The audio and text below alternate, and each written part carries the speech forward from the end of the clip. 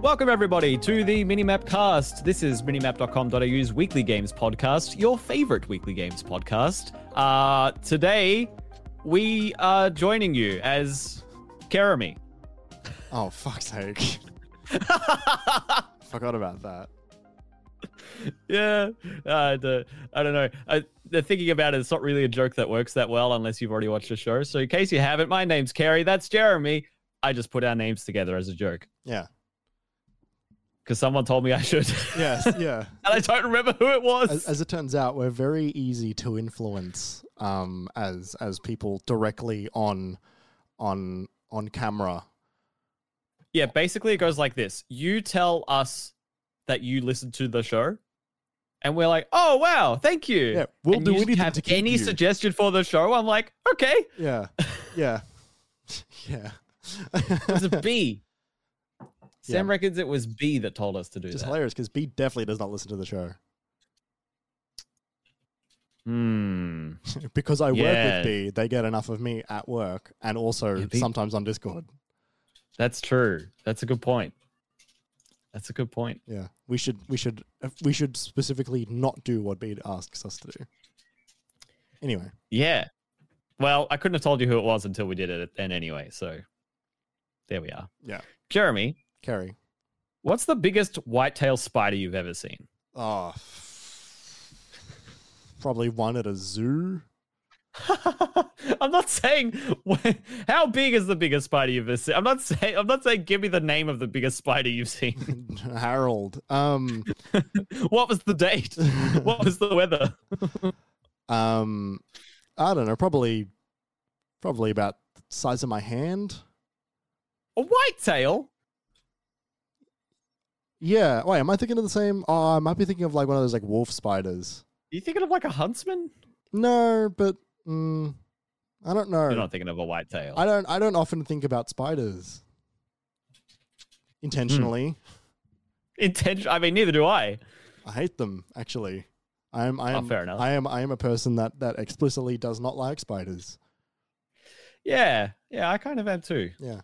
I'm better at dealing with them when they need to be dealt with in the house than I used to be. Basically, since I moved out, and it was either going to be me or Sam, and like sometimes Sam's asleep, or sometimes like I don't want to be a child. Yeah, right. Why? What did you meet one? Yeah, last night I was on the armchair. Fen was on my lap. Sam was lying down on the couch to sleep, and Griffin was sitting with Sam on the couch. And all of a sudden, Griff gets down and is like, "What's that? What? Oh, no. What?" And I'm like, and I'm never a pinned, good and sign. I'm like craning my neck, looking around the like fast food bag, and I'm like, "What is that?" And then I see it. I'm like, "Oh shit!" Yeah, I said, "Oh, Sam, get up! Sam, I'm stuck. Sam, help!" And in hindsight, I really should have picked up the other cat and stood up and dealt with it. Yeah, right. Oh. Yeah, these are little. Yeah, right. They are normally little. Yeah, they're normally like the size of like one part of your index finger. You know, like the tip of your index finger. I've closed the tab. I would. Looking up spiders is always worse than encountering them. It's completely. It's always Stop giving me this macro photography. I want a photo of the spider at about 1.5 meters distance in the corner of the room. That's what I want as a photo of the spider. No, I don't want that. Not this scientific, like phantom flex slow-mo hyper focus detail, like. Bleh. Yeah, okay. I disagree with you there only because I hate there's one thing that is worse than seeing a spider in your bedroom, and this is a content warning for spiders, I guess. Yeah. For those, if you've made it this far. Yeah. What's worse is no longer seeing that spider. Yes. Yeah, that's bad. We had that. Yeah. We had that happen with Daddy Longlegs recently. And Sam was like, "Oh, that's fine. It's good. It's good for the plants nearby. They'll take care of the random flying bugs that'll eat it." Those are fine. I'm happy to leave those. But we had our Daddy Longlegs disappear, and Sam was saying, "Oh, that might have been after we saw the whitetail yesterday." So I was like, that might have been the whitetail. Right.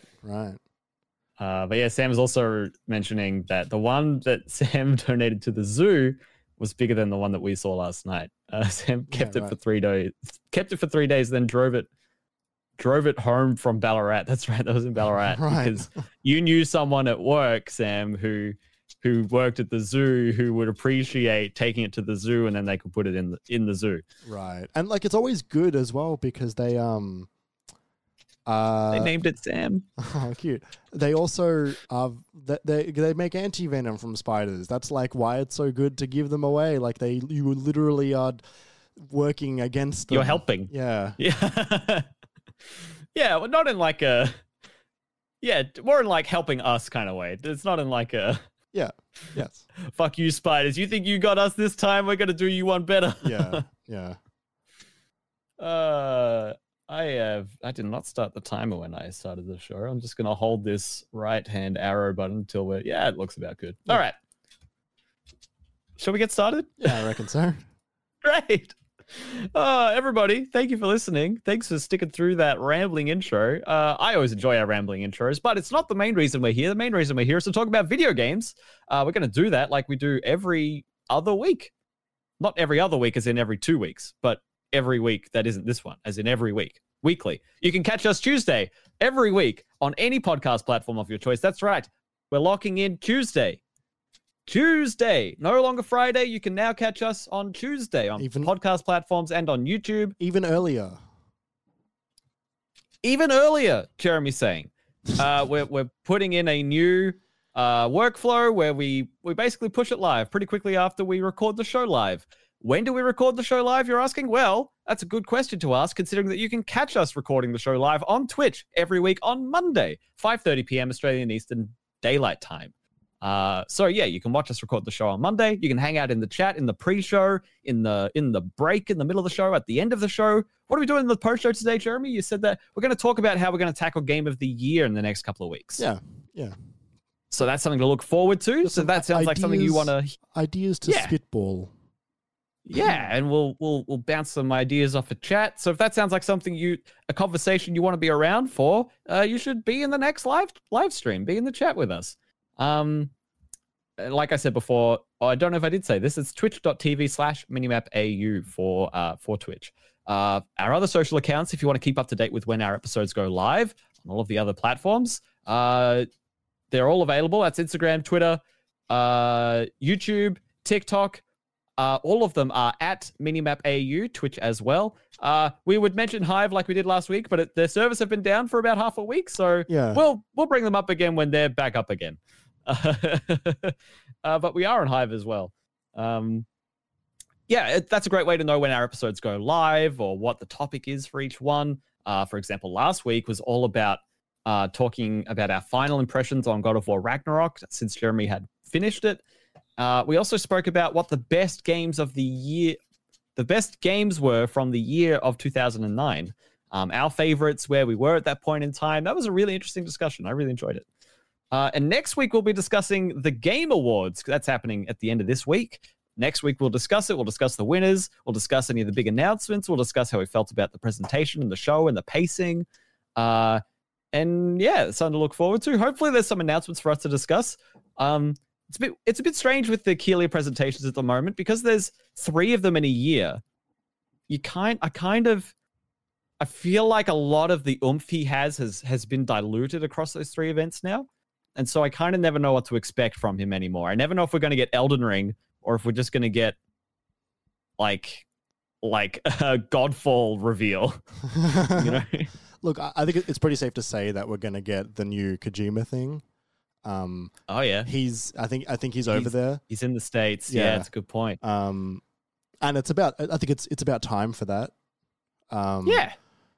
And yeah, we're 3 years post Death Stranding, and there was something else we were going to get that was being thrown around, and I've forgotten what it was. He's been teasing stuff. He's been posting posters for weeks. Yeah, there was a physical poster, like ramping up. There was a physical poster at PAX for his new thing, like at PAX Oz. Yes.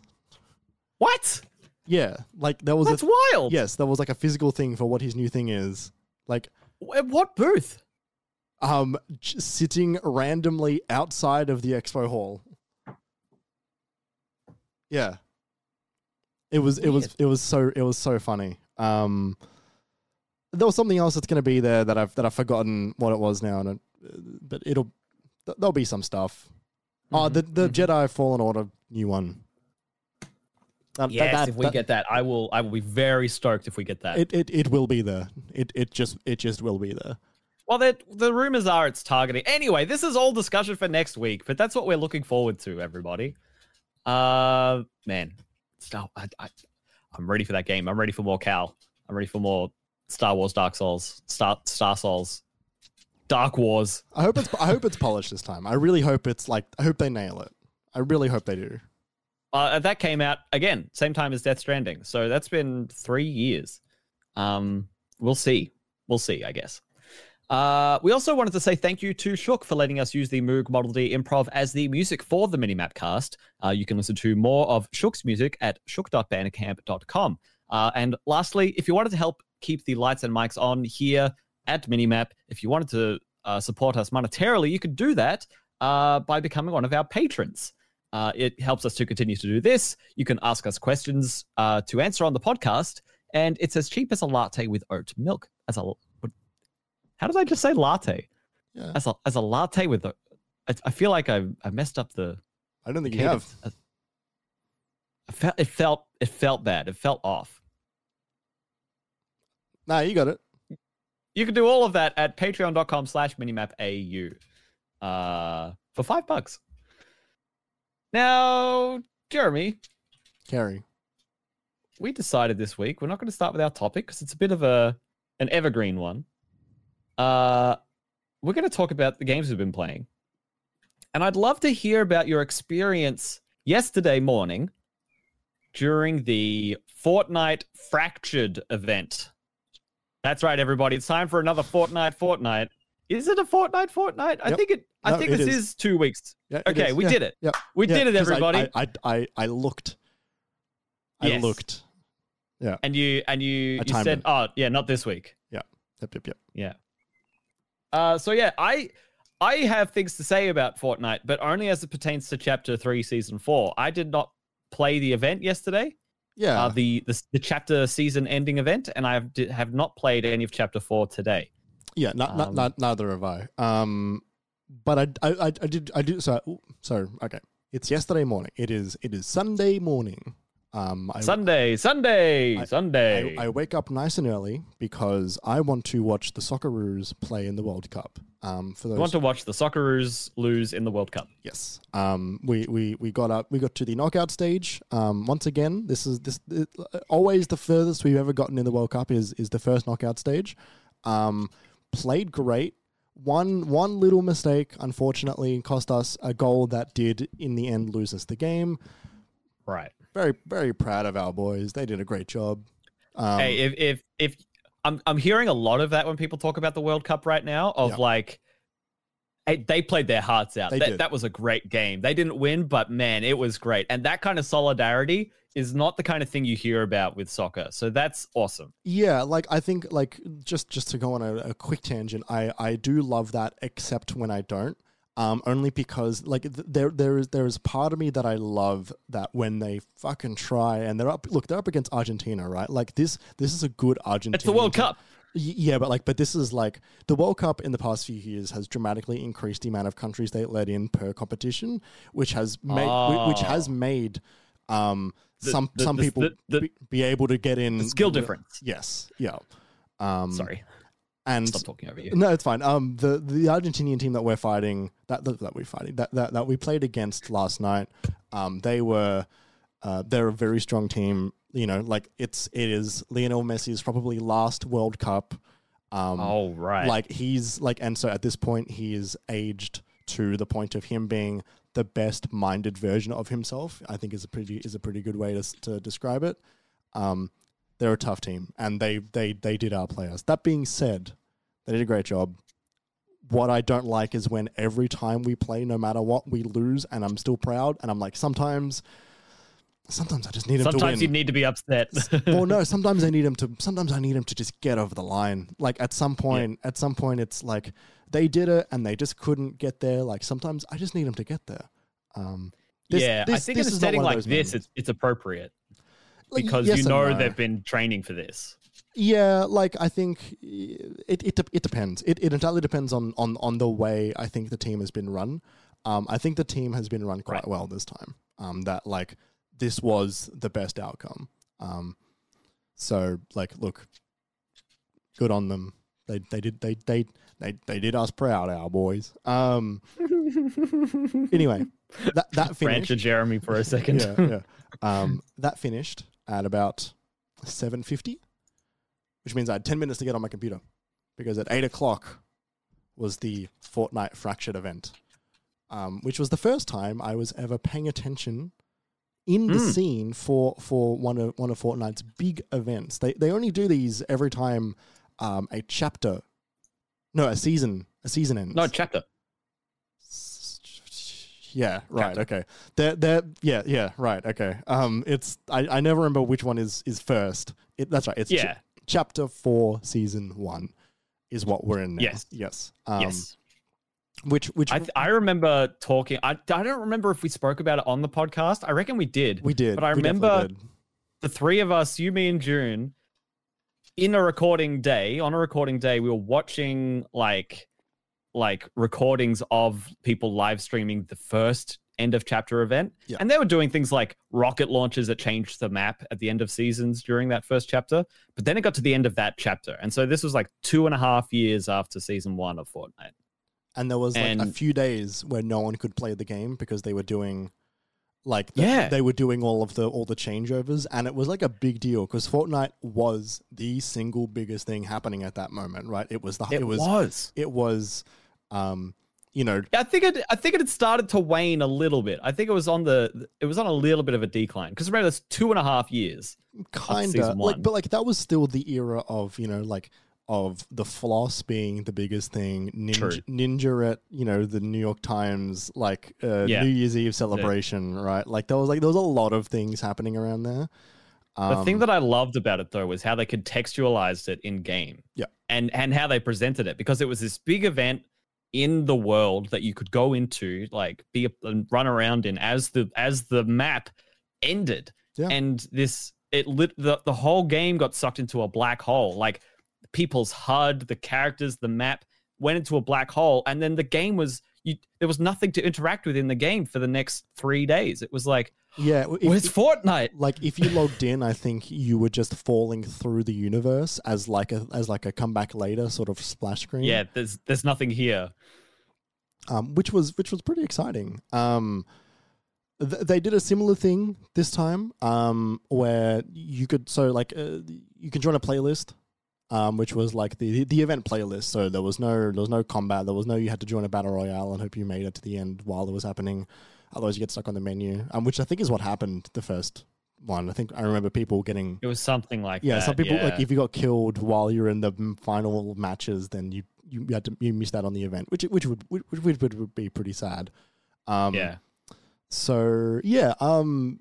And so you join in and so I launched the game and it says queue, you've got 15 minutes before you can join the match. I'm before you can launch the game. I'm before the menu, I had to enter a queue because they were getting some people. Wow. Yeah, right. And I was like, oh shit. And so I quickly pulled it up on Twitch, and I'm like, am I gonna miss this because I didn't turn on my computer in time? And the answer was no. There was an additional 10-minute buffer after the event went live, which was a good call. So made it in there with about 7 minutes to spare. And I sat on a floating rock in the universe while a CRT had a 7-minute counter sitting on it with 2 other randoms because it put you in a team for no reason. Yeah. And then the event started. The event was they have a little cutscene inside the game of Brie Larson talking some lore stuff. I don't know. And then they triggered a 0-point event or whatever, which is their in-game multiverse thing stuff. Yeah. I watched the recording of this later in the day, and listening to all of the words and the supposed lore, I was like, what is this? Either you guys are really smelling your own farts, or rather you guys are really liking the smell of your own farts. That's the saying. Or you're just putting it in here because you know, like a young audience is just going to eat this stuff up because you've put it here. Look, the story is serviceable enough in a game that is actually a battle royale that I think it's fine. Yeah. That like it never gets in the way, and that's important. Yes, that is important. But it's there if you want it. It's there if you want it. Yeah, and so then like a black hole happens, and like the you sort of get sucked into like this like in between realm, and this singularity event that is happening in the center of these like floating rocks is slowly pulling parts of a map against the rocks that you're in and expanding this map that you're on. And you're kind of floating in space. You're all kind of suspended in midair. Yeah, so like at the beginning, yeah, and then they let you run around this small little thrown together part of the old map, where like you're doing like mini games. You're like going around and like collecting like these like little floating orbs, and you're going up to some NPCs that are sitting around there, and it's like, oh, like, you know, show me a chicken or whatever. So you go and grab a chicken, and you walk over and show them the chicken, and he gives you some more currency. And then it's like, oh, like, build me a snowman. And so you, like, get the snowman ball, and then you walk it over to where the snowman sits, and says, oh, there you go. Or, like, there was, like, telescopes, and, like, oh, like, you look through the telescope and, you know, see if you can find this thing floating in the ether from the old map. And so you look around and you see it, and you get more currency. And then every 6 or so minutes, everyone then gets, like, floating back in space again, and then the world gets pulled further, and so you get more of the map, so you can do more and more mini games as you go.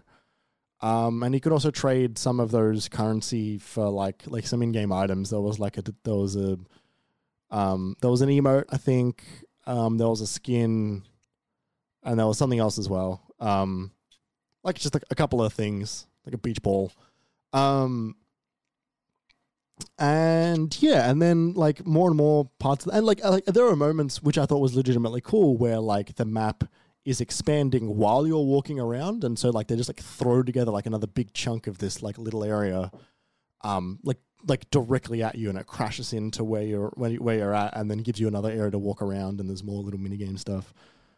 And this went for about half an hour, and then everybody gets floated up, and then you know. Then the reveal trailer happens, and you see the new island from afar, and you know Doom Guy is going to destroy a cacodemon while floating, and you see Geralt trying to get to his horse Roach, and Mr. Beast is Hulk on a bike. And then that was sort of it. They have like a couple of cool like, you know, transitions of like, oh yeah, you're floating in space, and you get sucked into a new area. You see some cool stuff, but like it was pretty boring. Yeah. It was like the minigames themselves were really not that interesting, and they weren't that fun to engage with. It's interesting because I think they're responding to the criticism, because I remember when there was I think it was chapter 2 season 4 or something like that. There was do you remember the Galactus event? It was that one season where it was like entirely Marvel. That was the whole focus of the season. And the event of that season was you all on like a helicarrier, and you just kind of watched Galactus like get bigger on the horizon, and then someone shot something and he died, and you were all just there on a helicarrier watching. And I think I was listening. I was having heard your brief description of it over Discord yesterday, and having watched it myself, I think they were trying to combat the critique and the feeling that some people might have of like, I could have just turned this on YouTube. I didn't need to be here for this. Yeah, like look, I think the issue is the stuff that they gave you to engage with. It felt like just like a toy, and it was kind of like, hey, like we're doing this thing, and it takes place over half an hour, so you need stuff to do. Yeah, for that 25 minutes that cutscenes aren't playing. And they decided that was not to involve weapons. Yeah, which is weird because they still gave you like the grapple gun, and they still like there were cannons like around like from the pirate ship area, and like there was still stuff you could do, but like you just couldn't shoot each other. There was no guns, there was no Fortnite part, there was no building. I don't really know what you do because they also don't want you to fail the event. but maybe like, maybe have you run a gauntlet, and then if you fall off of it, then you get picked up and thrown forward or whatever. You get like helped, or like maybe give me something like give me a falling through the universes, and we pick up Doom Guy out of the Doom universe, and we throw into the next area, and we pick up Geralt, out of whatever the fuck those places are called. In The Witcher, what's the Witcher locations called? There's Novigrad. Yeah, there's Skellige. Any of those, right? Like pick him up. Camorin. Yeah.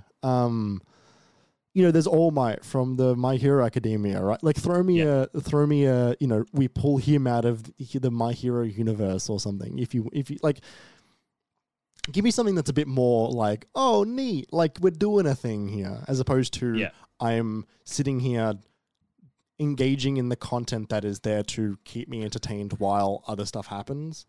I am being kept busy. Yeah. Or let me survive on the map, right? Like have a cool, like you go onto the world and it slowly gets sucked out. And depending on what part of the map you're on the other side of that, right? Like do you remember in Outer Wilds where you go through the black hole on what's it called? The hollow, Brutal Hollow, and then you come out of the white hole, and the reverse of Brutal Hollow gets thrown out the other side. Like, what if they did something like that, right? Where like depending on what part of the map you're on, you either see a lot of Brutal Hollow go through, or a lot of Brutal Hollow come out. They could do something like that. Yeah, like maybe you could survey the new map from afar, but you couldn't get close enough to it yet because of the force field. Yeah. And I think it's hard, right? Because they need to fit now like a longer period of time because there are certain people there, and if the event takes 5 minutes, and people are gonna like not engage with it because it's not enough time. They're also gonna miss it. Yeah, it's a hard thing to do. So that being said, I think what they did wasn't super great. So they should keep working on that. But apparently the new stuff is cool. We were right where we like. I think we were right when we were talking about like, oh, like why do you reckon they did it early? Because this chapter didn't last very long in terms of time. It was the rest. 4 seasons instead of 10, and so we were like, okay, like what is? I also think that 10 is too long. I think that it's like when you think about the phrase season 9 and season 10 for the bigger thing to happen, like that takes a fucking long time. So like I think this was a good call to do it earlier, but we were thinking like, oh, I wonder why they've done it so early. And I had this theory that maybe they moved to Unreal 5 in this one and they wanted to get it out there. We found out that they'd actually been in Unreal 5 for a year, but this time they've moved to Unreal 5.1. So I think that is actually why they needed to get a new map in with all of the new changes, ray traced water effects, better lighting. That you can't. Apparently, it looks really good. Yeah, and it's not something you can immediately add to something that you're currently doing. You sort of need to build for that. Yeah, I'm very excited to load it up at some point in the next 24, 48 hours. Yeah, same. See how my computer runs it, or maybe even the console, and see how that runs as well. Yeah, it's now going to actually start to look better on my console than it is on my PC. Yep, which is great. It's good that they've done that, and they need to do that. It's interesting seeing these service games try to catch up, not necessarily, but get in line with the current generation stuff. They've got to build forward now. Yeah, to be like, oh yeah, we have to reward the people who want to keep playing this game and have decided to do that on their brand new system that they spent a bunch of money on. We have to reward them for choosing to continue to spend that time with us on our platform. Yeah. So yeah, look, I'll probably still tune in for the next one if I have the time. I don't think I'm going to make time for it next time. But if I know I'm not doing anything the next day, I'll get up early and do it. Yeah, totally. And apparently the new season's cool. Oh, I've only seen the trailer. But they've got some wild stuff in there. What was it? There's like a drone. There's like an Assassin's Creed Eagle. Yeah, right. Like Ghost Recon kind of drone thing. You could send it out and mark players. That's fun. Then there's this big gravity hammer that like sends you into the sky and comes crashing down. That cool. It looks cool. Yeah, right. I was looking at it, I was going, was this the thing that needed the new chapter? Was this the thing that needed the new chapter? Like, I was trying to like find it, Yeah. but I couldn't. Tell us about the rest of your week, Jeremy. I might skip over. I played some more Stranger Paradise, but I might skip over it. Like I think I don't have enough to say aside from I think that game is actually really fun. I'm having a good time. I'm maxing out jobs. Just like you were saying that you got really sucked into it all of a sudden. Yeah, I came back and I stopped because there was an area that looked pretty boring. And I was like, I don't really want to play this, and then I never went back. And I jumped back in, and that area actually not so long. These levels are actually shorter than I thought. I think it was better at the game by playing games that are sort of similar to it more recently, like the Elden Ring. From Software games have actually made me better at this game because there's a lot of blocking and stuff. Yeah, totally, and different weapons as well. But yeah, like I'm maxing out a ton of jobs now, and I'm actually working towards the RPG aspect of the game as opposed to just experiencing the story, which is what I was doing last time. I'm having a very good time. It's really fun. Game's still ugly as sin, but like it's fucking fun. Great. I keep thinking like, fuck, this is like a current, like this game came out this year. It's so bad. It's like playing Saints Row this year as well. No, it's worse than Saints Row. It's worse than Saints Row. Okay. But I've been playing a lot of fucking Marvel Snap. Yeah, man. Let me tell you, this is maybe the game. This is maybe my Battle Pass game for the next foreseeable future, where every month I'm maxing out. I was going to say that makes me sad for you because that's not like a quarterly Battle Pass. It's a monthly battle pass. It's a monthly $15 Battle Pass. The thing is it still like Is it still like $12? It's $15. $15. Yeah, it's expensive and it's also not worth it. But the thing is,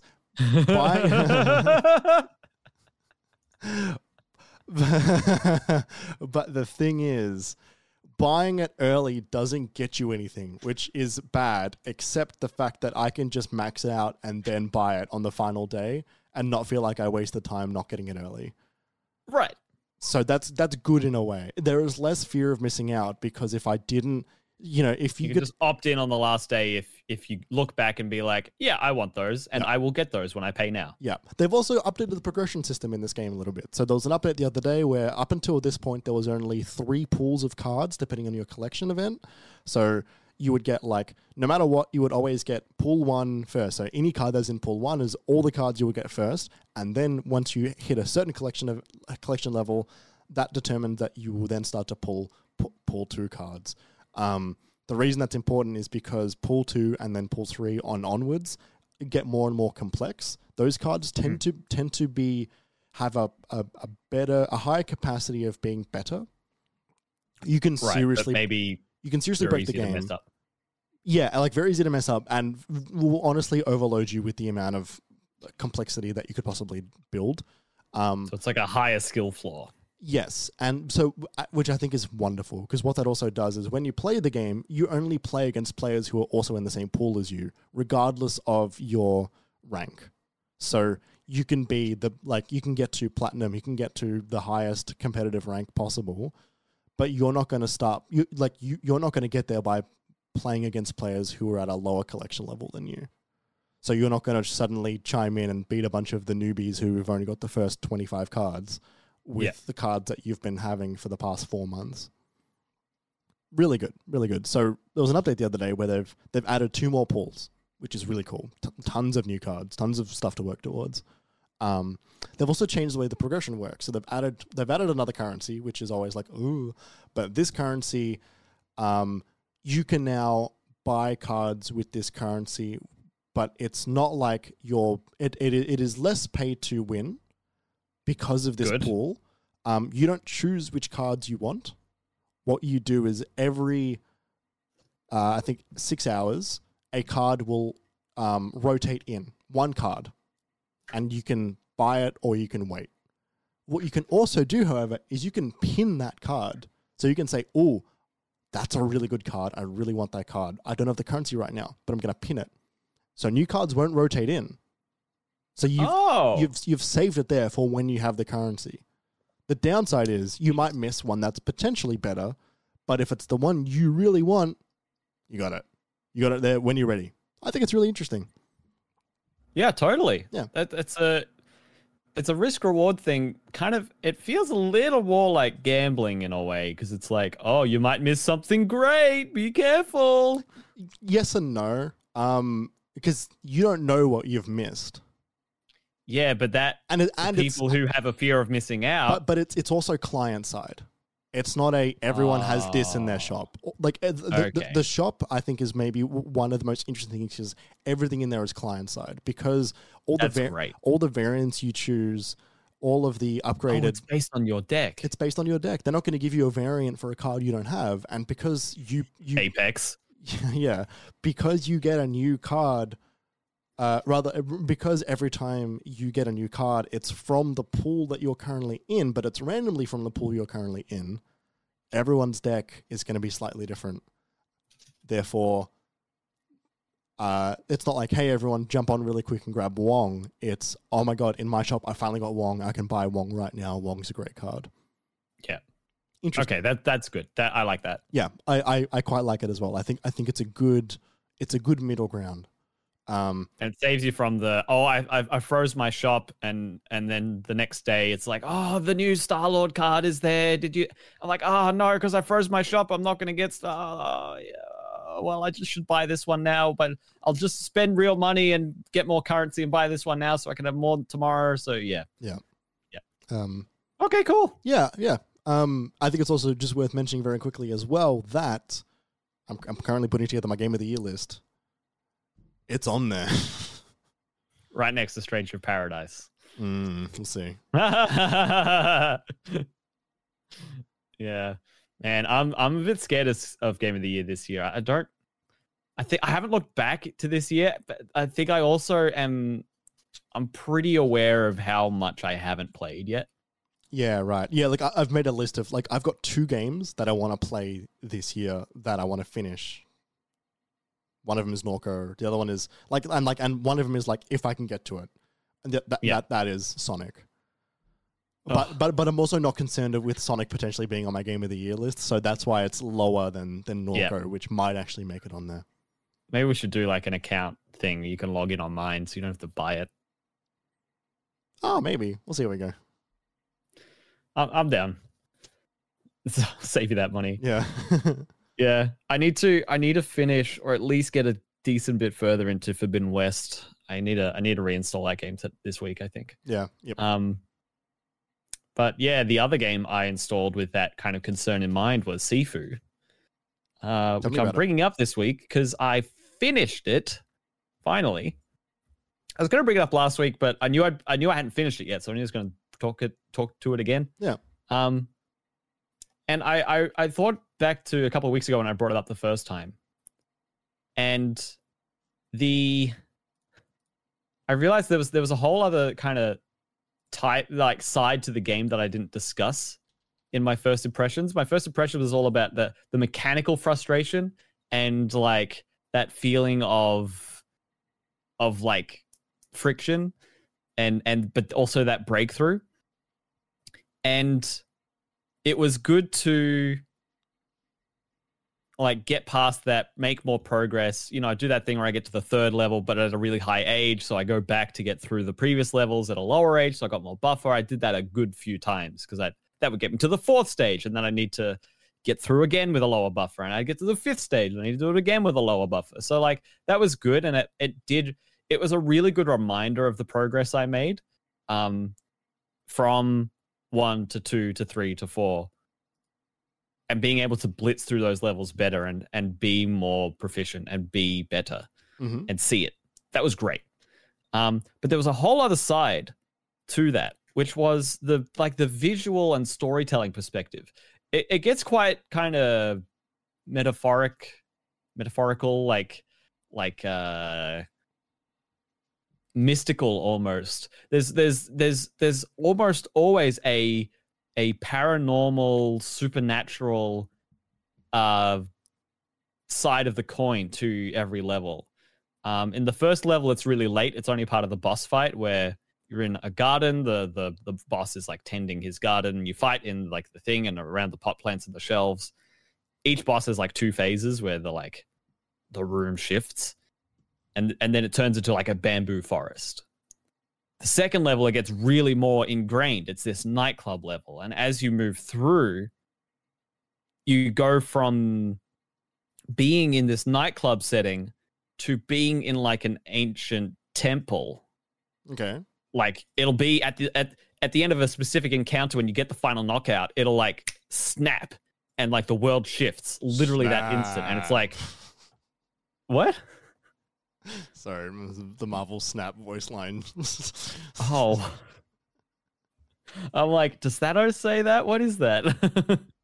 Sorry, continue. You should have gone for the head so I couldn't snap. I've been Marvel Snap pilled. Sorry, continue. It's all right. And so that side of it is really fun. It's really impressive. You know, all of a sudden you're walking through this burning village, and then you beat this sort of this sort of mid boss, this martial arts master, and as you knock that person out, all of a sudden you're back into like the staff cafeteria of this nightclub in the modern day. It's like, whoa, what's going on? And there's never any, this is this person. You know, it's like Resident Evil where it was like, oh, you killed this one of the lords, and this one was the one who made you hallucinate, and now you're not hallucinating, and that's why you were hallucinating. Right. And like it's never like that. You always get to the end of these bombastic fights, and you defeat the boss. And it doesn't matter if you're in a different timeline or if you got there early or late or like how you. It's just part of the experience, and I think it's really awesome. It makes for an awesome experience. I don't really want to spoil one of the other ones, but even just in the third realm is a museum. It's like an art gallery, all for this one person who's the boss of that gallery, the boss of that level. And it's like a big sort of cylindrical main chamber with an elevator that you can't access. And so you have to go through all of the exhibits to go all the way up the chamber. And you're going through what feels like actual art exhibits. Like I find myself looking around and going like, whoa, look at that. Holy shit. Like they put in a lot of effort to make these, and it's very modern and chic. So a lot of the walls are quite plain. It's very white and stark and simple geometry. And then you get these bright like splashes of color, or like a model of a fish in like 20 different cross sections. This is like 1, 2, 3, 4, 5, and it's like, whoa, that's really strange and weird. And this waterfall feature and this room full of light globes, and then you can throw the light globes as weapons in that room. And this room where they have, you know, where you're in like a gallery and they've got like boards set up in the middle of the room where they put paintings on either side, and you're kind of just walking around these freestanding boards. Well, in that room, it's sort of a room full of ambushes because all of the enemies are hiding behind those panels, and they'll like punch through them it's a really cool level. It's like that Pokemon gym in Emerald, I think, which is like the fighting gym. It's got those, and you like some of them have trainers behind it, some of them don't. Yep. Yeah, I know the one you mean. There's always like a hidden ninja one or something like that in the Pokemon games. Yeah. So yeah, that stuff's really good. But I got to the final boss, and like I said, you know, I got there and I needed more buffer. I felt a bit cheated by the final boss in a way, whereas like I finally felt like I understood everything in order to get there, and then they give you the final boss, and he's just far too fucking hard.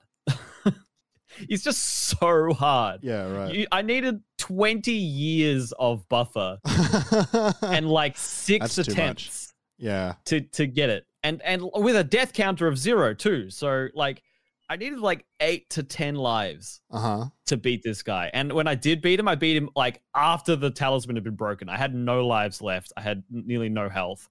It took me all of that time. And I didn't lose any of my lives in the fight getting there either. It was all on the boss. Which is why I hadn't beaten it when we were talking last week.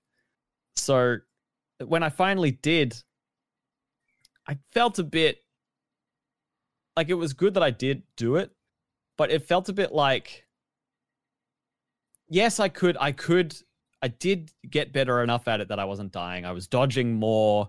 and being more offensive and doing more parries, which are a bit more difficult because they leave you a bit vulnerable. So I did get better, but it at that point it felt like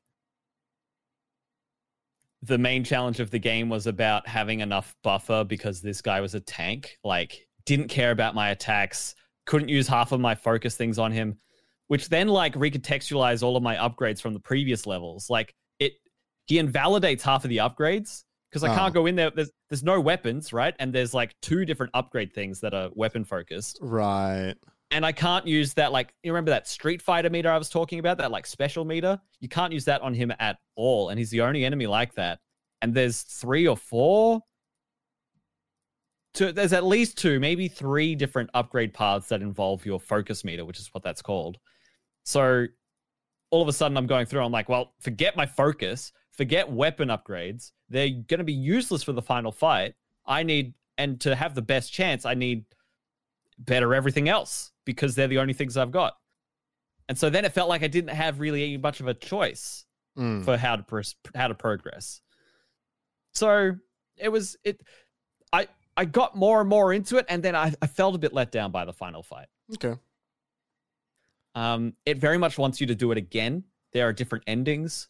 I think if you get there at a lower age, or maybe if you just do it multiple times, you get a different ending the second time and the third time. You get a bit of it was all a dream kind of an ending, but then you come back and it wasn't all a dream, and then you do it again. It gets a bit esoteric towards the end. I didn't really understand what happened, and I definitely felt like, oh, this must be what it's like to finish Nier for the first time. Like, right. That didn't make any sense, and it was kind of boring, and it seems like they just want me to go again. Nier's a little bit more defined, I think, but they give you some closure with each ending of Nier, I find. Right. This just felt like, when I walked away from it, I'm like, it took me like 5 minutes, and I was like, I beat it. Oh yeah, I'll go through the first level again, and then I pause and I close the game, and I'm like, I just beat that game. I hardly even realized that I'd beaten it at that point, because it's kind of like, keep going. Now that you've gotten to the top, you unlocked a new outfit and like the modifiers and cheats tab, and keep going if you want. I'm like, okay. Right. Okay. Like, I think I might, but only if the mood strikes me, and it just might not. Yeah. Is it going to be in your game of the year list? If it is, it'll only be an honorable mention at most, I think. Okay. It's great, and I'm glad I played it. I'm glad it only took as long as it did. I wouldn't have had the patience that, like, I was spoken about kind of Funny's impressions of it, and Tim from there said he put in like 20 hours and he was still on the second or third level, and like I would not have had the patience to have pushed through that. Right. Personally, I just that would have done me in. I could not have handled that. Sure. I probably finished it at around 12 or 13 hours, which is pretty consistent, I think, with most people. Okay. And it's fascinating to look back on and think, they didn't give me that much more to work with. I just got better at it. They gave me the pieces at the front, and they gave me enough of a challenge curve that I had to get better at it with the game as it asked more of me. And it felt like too much at the start, and I got better because I had to. That's interesting. That's really interesting. It in a way that I haven't. I do need to beat Sekiro, because that Sekiro, the way you've described Sekiro in the past, I feel is more uncompromising than something like Dark Souls or Elden Ring. I mean, especially Elden Ring. That game's so open. Like, I feel like there are ways for you to make that game work for you a bit more, or to tweak it. Yeah. So there's a really fascinating video I watched from Noah Caldwell-Gervais about a year ago, which was the very first time he played through Dark Souls 1, 2, and 3, which was hilarious that video was coming out in 2022, or maybe like late 2021, because it's he begins the video talking about that this video has been done to death. Oh my God, I climbed the mountain, blah, blah, blah, blah, blah. But he had a really fascinating point of view where he pushed back on the idea that there is no easy mode in those games. Because his take on it, his read on those games was the difficulty modifier is what level you are. And about if you want the game to be harder, don't level yourself up. Yeah. Like there and like which I think was very interesting. Like it and he concedes that it's not quite that simple, and that at no point is he saying that there shouldn't be accessibility options in this game. But in terms of difficulty, the difficulty modifier on Dark Souls is how high a level are you? The higher level you become, the easier the game is. But there's also stuff like, some people went through Elden Ring and didn't want to use the summon because the summon bell, like your companion bell, because they felt it was cheating or whatever. Yeah, but like it's in there, you can use it, and it does make fights easier. Yeah, like my difficulty modifier for the first Dark Souls game was I didn't summon anyone. I went through that whole game without summoning anyone, including Orstein and Smo. So like there is less room for that in Sekiro. There is a level system, but it is different, and it is based entirely upon how many bosses you've defeated, and depending on the boss, they might give you a currency that will level up your attack power or not. And there is like a skill tree, but the skill tree, like they give you more moves and they can make you better in some instances, but not nearly to the point where like this fight becomes a cinch. Yeah, it's like you're better at hiding in grass. It's like you've got more moves, but those moves are not going to allow you to win. It's just more variety in combat. So yeah, like Sekiro will feel a lot like Sifu to you, because like there are two moments where you get an additional type of like attack. Like you don't get absolutely everything at the beginning of Sekiro because there gets to a point where you can deflect lightning because you can't at the beginning, but it's not a like, oh my god, this changes everything. It's just like, no, that specific attack I can now counter. Yeah. Yeah, it's been a fascinating experience. Yeah. Yeah, right. Okay. Yeah. I was also maybe going to talk about Among Us VR this week, but it turns out that's really hard to get a group together for. So when I play that at some point, I'll talk about that. Getting people to play games and then across time zones, and then who have VR. Yeah. And then that tiny little inside of that is that also have/will buy Among Us VR. Yeah. Like there's you need the Venn diagram to line up pretty well. Yeah, it's pretty small overlap, turns out. Yeah. We'll get there one day though. You'll hear our impressions. That's gonna do it for the games we've been playing. When we come back from the break, we're gonna be discussing, is Zelda an open world game? It is, right? But what if it isn't? Like, right? We'll see.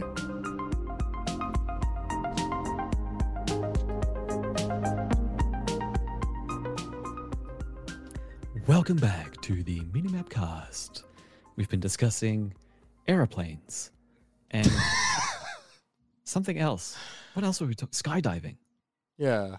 Just like we talking about? A lot of just plain things. So much stuff. Yeah. Yeah. That was a great break. We had a great time. Yeah, it was great.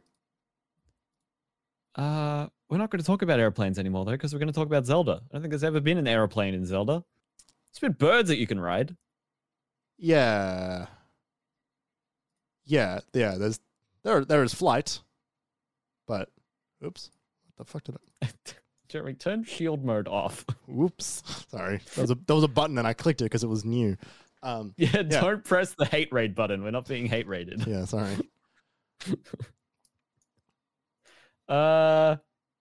Hey, Zelda. What conversation were we having where hello cat. What conversation were we having where I said the words, is Zelda an open world game? I don't remember. And you said we should save this and talk about it as its own topic. We were talking about... I have no idea what we were talking about. We were discussing Ocarina of Time specifically. We were talking about, is Ocarina of Time...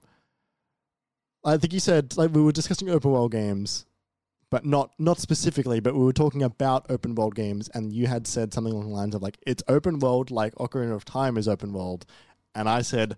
But then, like, I think we both had a moment of, like, is Ocarina of Time open world? Sam might be right. It might be which open world game would you live in? And I think you said, you might have said not Zelda because it's always in danger. Like not Zelda games. Yeah.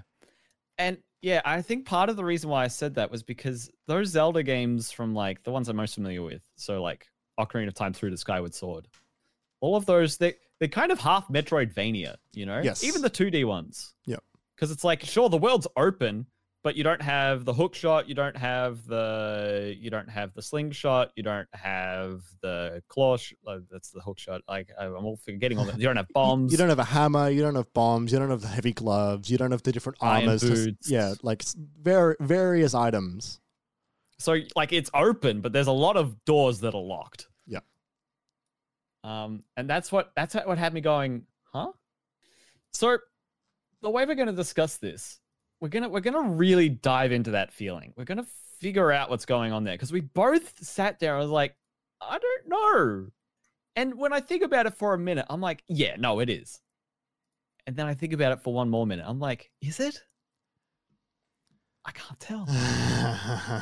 So what we're gonna do is we're gonna talk about what makes an open world game in general, what you'll see commonly in open world games, what it feels like. Yeah. So just for like a little bit more broader context, before we started recording today, I threw together a quick little like a one pager for like common things that open world games are, and perhaps how they make you feel, like reoccurring themes, mechanics, things. What makes an open world game?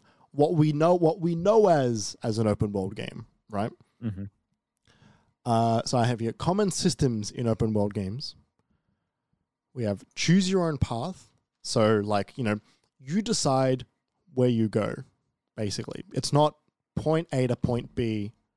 Like you go from here to here and that is it. Like it is, you can decide roughly where you want to go. Yeah, you have some non-linearity. Yes.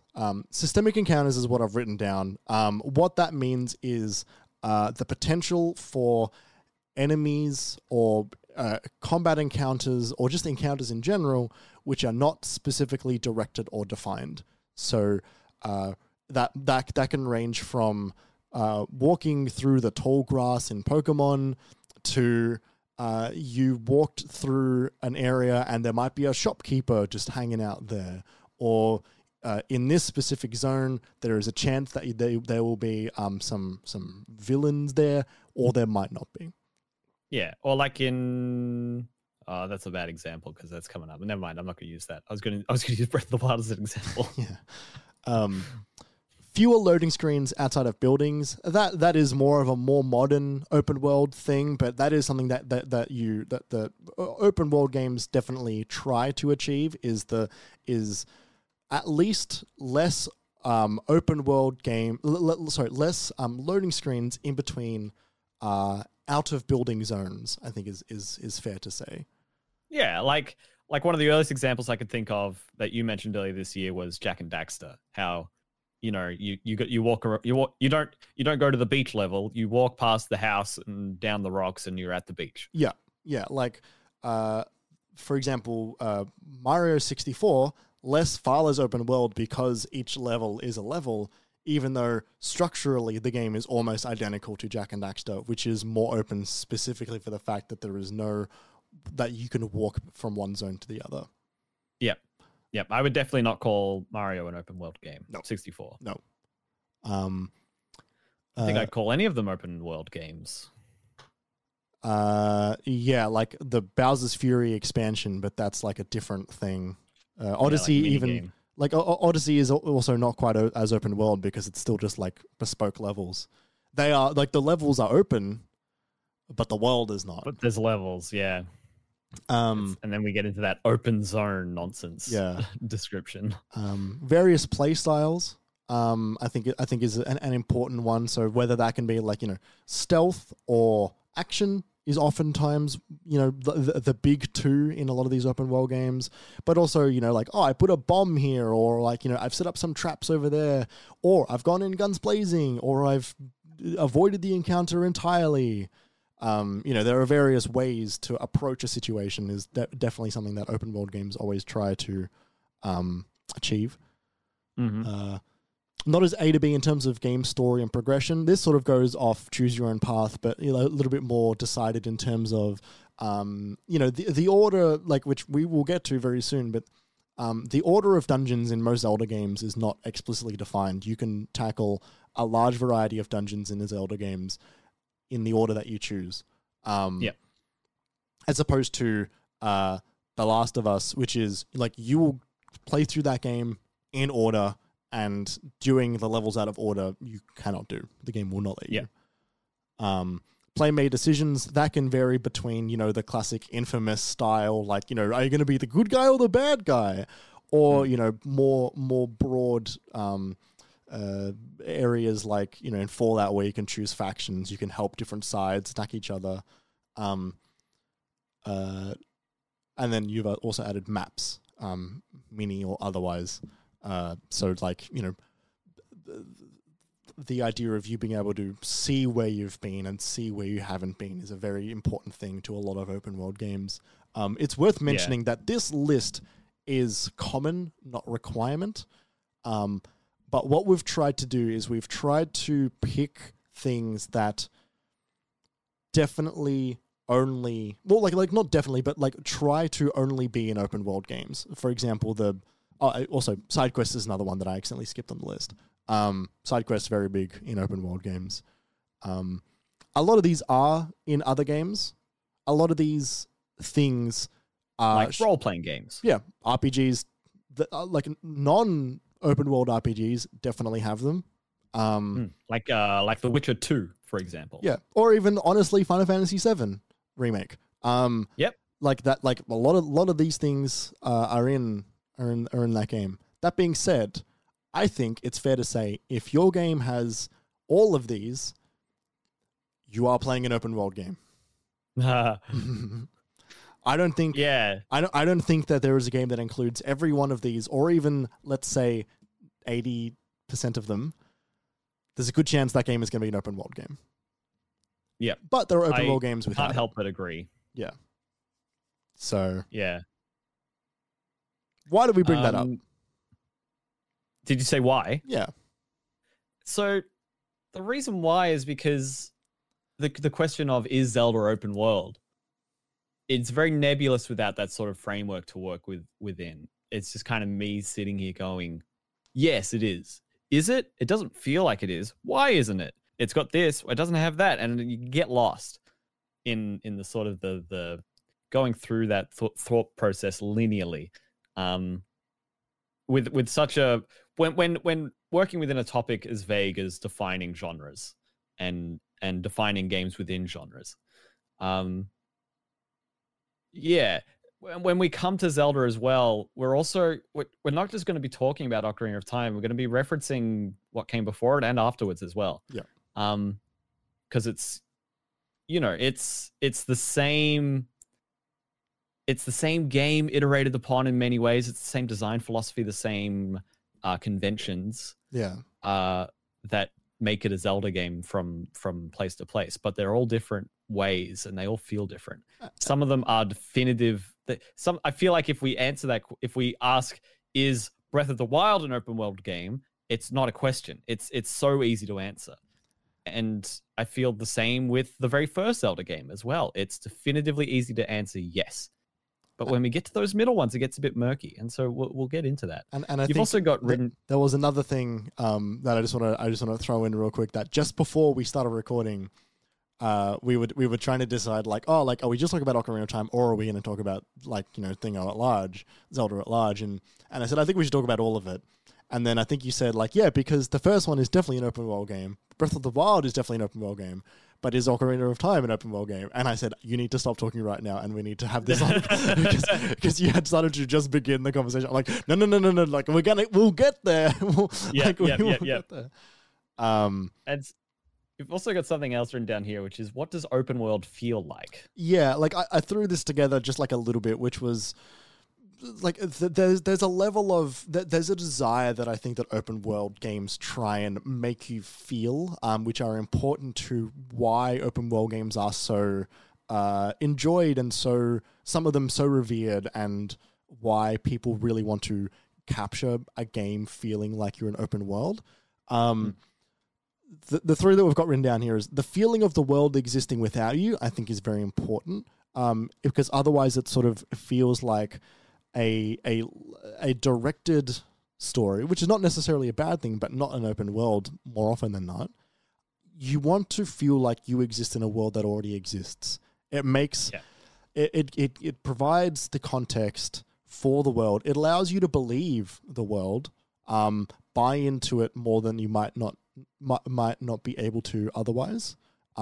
Makes the characters feel like they are having real issues, real problems, and it also makes you care about the world more than you might necessarily if the world only felt like it existed because you were there because of it. Totally. The idea that you're an explorer in this world is, again, a common thing. Not always required, but the idea of you being around that world and you being either the first person or, I guess being like, or the strongest person able to, first person able to, an authority or expert, I think is a thing that is important to an open world game, because there are plenty of open world games where like you get there and like there are enemies already there, but like that world, right? The idea of the world being a character and you being somewhat of an expert, being a friend of that world, makes you develop a stronger connection to the game as a whole. Yeah. And you've also written down here, discovering things without the game necessarily telling you about them. Which again plays into that explorer thing, right? Like it's like, oh, like I discovered this, not. It wasn't this waypoint on the map that I've been following like a crow for the last 3 minutes. But also the invisible hand of the designer is completely invisible at that point, right? It's like, oh, this artifact was left here for me to find it. Yes. Even though it was put there. This character in the world. Yeah, but I did that. The agency upon the finding of this object was upon myself, as opposed to, no, the designer put it there for you to fucking find it. Yeah, totally. Which is hilarious. This is a prefab that's placed 16 times. You found 3 out of 16. Yeah, totally. So it's and all of that feeds into like those feelings that you would get with an open world are part of why people would want to make one to begin with. Like the idea that you are an explorer. How do you explore a world that isn't open? How do you explore a world where you're surrounded by invisible barriers that you can't walk past, or there's only like 2 rocks to overturn and pick up like 5 coins? Like that's not fun to explore. So maybe that game is far less about exploring, and then it becomes something else. That those mechanics feed into that feeling, which feed into the mechanics, which feed into that feel. It's quite a reciprocative process. Yeah, and like a good example of a game that does that, makes you feel like an explorer, makes you feel like, you're being the first one there and deciding where to go, is Journey. And Journey is not an open world game. Like that is a very A to B game, and it is designed that way. Levels. But it makes you feel like you're the one doing that. But it's not an open world game. Totally. So yeah, it's fascinating. Yes. To think of. So let's keep this framework in mind as we discuss the eras of Zelda. Yeah. Like we said, there's 3 main eras of Zelda. Totally. And some of these are going to feel a bit more clear-cut than others, but it's worth talking about because it all informs itself and each other. So the first era we're going to talk about is 2D Zelda, specifically 1985 into the late 90s. We could say 1998, but around there, leaving room to include like Link's Awakening and the Oracle games and stuff like that. Yeah, honestly, I'd also include Phantom Hourglass in those as well. Phantom Hourglass, Spirit Tracks, Link Between Worlds is a part of that probably. Yeah. But those are all they're all fundamentally 2D Zeldas, which fundamentally are part of that early that mid 80s, early 90s, early console gaming boom. And then the limitations that they had to work within. So 2D Zeldas, we've got Legend of Zelda on NES, Legend of Zelda 2 on NES, which I haven't really played and is really hard and really different. I also think that maybe we should exclude that from this conversation only because, like, Zelda 2 is a weird fucking game. It is weird and we're not that familiar with it. I can tell you it is open world, though. Okay, all right. I've not played it. I honestly don't know. Yeah, and that's fine. And we can just leave it there. Yeah. Link to the Past, and then all of the games that are like Link to the Past, like Link's Awakening, the Oracle games. Yeah. It's kind of it by that point. And then the ones we mentioned that came out after the 3D games. Yeah. The first Zelda game is sort of that's its biggest draw card is how open it is. How you start not even with a weapon. You can just walk and find and do, and you don't even know what to do. You just do. Yes.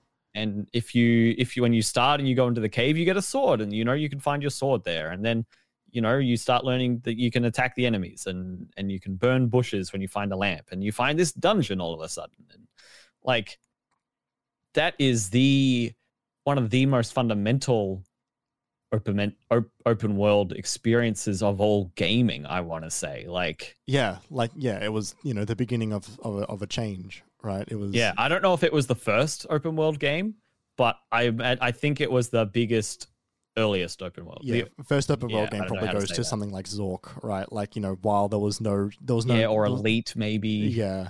But yeah, like those games, like the feeling of exploration in that game, while it's funny to think of that game not really having loading screens, because it's more that they can only render so much at any given moment. But it plays within those confines of it's not like it's a defined screen, but you're not going somewhere else. You are traveling A to B. The only issue is it has to redraw the whole screen when you want to get from A to B. And a great part of that is they show you the screen move from left to right. So you've still got that context. It doesn't fade. It doesn't dissolve and then rebuild, where you're sort of broken out of the moment for a second. Like as opposed to, I guess a modern day equivalent of that would be like cutscenes in like a PS3 Naughty Dog game, where you've got the cut to black and then you're in the game, as opposed to PS4 on, where the cutscenes are seamlessly merge with the gameplay as you move forward. Yeah. That's actually pretty genius, and I imagine pretty resource intensive to have the loading screen behave in that way, where you see it the whole time. They can't just clear the cache and reload the whole scene. They got to keep stuff in. They have to make sure each transition from each scene works. And like there were limitations there, right? When you enter and leave, so when you enter an area, leave it, and then come back, the enemies reset. Like the enemies don't stay dead. They didn't have that level of memory, and it also wasn't designed in that way, right? Like the enemies will always be there every time you enter the thing, which which does not quite feed into our open world design thing, but that is definitely more of a memory thing. But it also makes it feel like the enemies are there even when you're not, which does kind of feeds into feeling like the world exists without you, right? Yeah, it's fascinating. It is fascinating how much open world games, like, you can draw that line directly to the first Legend of Zelda game. Like, you can draw a straight fucking line throughout. Mm-hmm. You can go to different dungeons in that game in any order you want, as far as I'm aware. No, you can for the most part. Like, some of them you need a certain item, but a lot of those items you can find in and outside of dungeons. Like that doesn't have the Zelda trope of, it may a little bit, but not to the fundamental extent that you got from A Link to the Past onwards, of go to this dungeon, you get the key item, you can now do the rest of the dungeon, and when you go out into the world, you can solve new puzzles because you found the key item in this dungeon. Yeah. It's more like, I need bombs. Yeah. I now have bombs, and that means I can open bomb walls, and those are in some dungeons. Yeah. Yeah. Yeah. That game, when you think about it, I don't enjoy playing that game because it's old and me either, Jeremy. I wish I did, but it's cool. Yeah, it's like I agree. That's a cool game, and for the people who could enjoy it and who were able to push through the limitations and the growing pains. Yeah, the stories you hear of people playing that game for the first time. Pardon me, I sneeze. I'm jealous of them. I wish I could do that as well. Yeah, I wish I like, could have that experience. I want to play that Nintendo Experience Ocarina of Time when I was 3. Oh, poor me. I want to play that remake they made internally at Nintendo. I want to play that. There's screenshots of it. It looks fucking sick. Didn't someone say? I thought that was playable at some point. That'd be worth looking up. I don't think it is. I feel like someone found it. It's maybe not. But yeah, if you're not sure what we're talking about, what the designers for Breath of the Wild have specifically said how they brought the game down to its elemental functions and made like a 2D original Zelda prototype using their new Breath of the Wild systems. Well, even just like, let's make the prototype of what the base Zelda is to sort of come back to that really core fundamental open world exploration, that not too guided, just sort of let you loose on the world design, and then put their new mechanics in that, like their I don't know if they put their weather system in there, but their elemental system, like how, if you've got something that's on fire, like a torch or like your shield, and then you run into the river, it puts it out. All of the electricity stuff, how like you can have a metal weapon and that will get struck by lightning if you're in a rainstorm, or it will send a current to a nearby metal object, and so you can run a current through a series of metal objects or a trace in a dungeon. All of that was working in their 2D prototype, which was very original Legend of Zelda-esque. I see you, Kat. You're going to knock that off the desk. I'm not interested. Yeah, and then when you get to A Link to the Past on the SNES, it's very similar. That one is much more directed. You've got to do the first 3 dungeons, and that's where you get that key item sense, where this dungeon gives you the hook shot, and this dungeon gives you this, and this dungeon gives you that. But once you get to the Dark World, you it does really open up, and I found myself frequently looking up a guide for just how do I even get here? And it's like, oh, you need to find this cave to find this rod and then use it on this cliff. That's how you get into the... I was like, what? What did you just... And that's how open that game is. Yeah.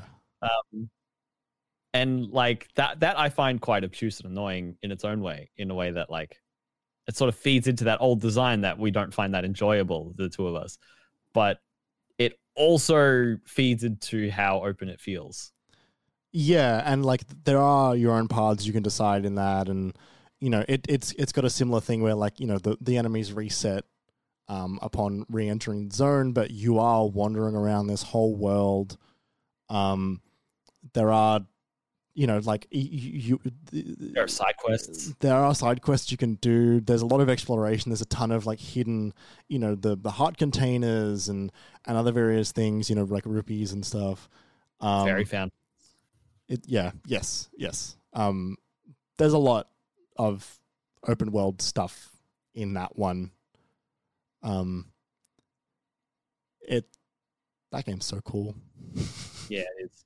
Should we go to Breath of the Wild next, or go to 3D Zelda? Yeah. Look, we can talk about how Breath of the Wild is the most one of this that maybe any game has ever been. It's the most 2D Zelda that any 3D Zelda has ever been, and it's also one of it. It's the defining open world experience of the modern era. Yeah. No. Yeah. Yes. Like, it's. I continue to think about that game more and more as time goes on, as the game that has changed games of the modern era. You can see its influence on everything. Yes, yeah, it is. It has dramatically shifted what it means to be an open world game, and also just to be like an adventure game in a lot of ways. The amount of thought and decisions and reasoning behind a lot of the decisions that you can just see, like, it oozes out of that game how much design is in it. Yeah. And while still being incredibly not over designed. Like, yeah, totally. It's really well crafted. Yeah. And like, the well realized, like what their decisions were, you can see them almost flawlessly execute on basically everything. Like I wish I liked that game. Yeah, me too, Jeremy. I wish you did too. Like I've never been so upset to not enjoy a game. Yeah. You're gonna try Tears of the Kingdom, right? Oh, absolutely. I'm very excited to play that game. Yep. Just who knows if you'll like it. Right? Yep. That's funny. Yeah, like, to go down that list, there's nothing here that it doesn't have. There's nothing here that it doesn't have in the list that we mentioned. Choose your own path. Yeah. Fast travel. Exploration, side quests, encounters. A to B, decisions. Decisions? Maybe that's the only one.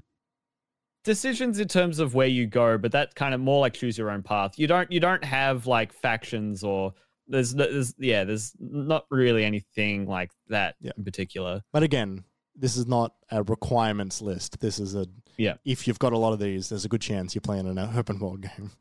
Yeah. I was trying to think, Jeremy, is Mass Effect an open world game? Because you've got all those open sections, which are quite authored. And you can go to a lot of those open sections in any order and mess around and do what you want, play a choice, choose your own path. I think not, only because they are specifically bespoke zones. Yeah, I think it's more like Mario Odyssey, like Sonic Frontiers, like open zone. Like honestly similar to Outer Worlds as well. Yeah. You've got lots of open levels. Yeah. Even then, their levels aren't that open. It's more like the structure of the game. Anyway, that's a little side note. But yeah, the amount of stuff that Breath of the Wild does, like it is so open. It doesn't hold your hand very much. The way it modernizes that formula, I find so refreshing and fun. I couldn't play that game for 120 hours straight, but I did play that game for 120 hours. It was so fun playing like 30 hours and being like, that's enough for now, turning it off and doing the classic, not going back for a while. But then it always pulled me back. It never failed to pull me back for another 20 or 30 hours over a couple of weeks, which I loved. I never got that. No. I would play a bunch. I would play like 10 hours in 3 days. But then it never brought me back. It never pulled me back. Yeah. Have you tried? Yeah. Have you tried going back? Oh, like not in a couple of years. But you did for or a couple times. Yeah. Okay. Yeah. Which is how I knew. That's fine. Like I get that. It's how I knew I didn't connect with it.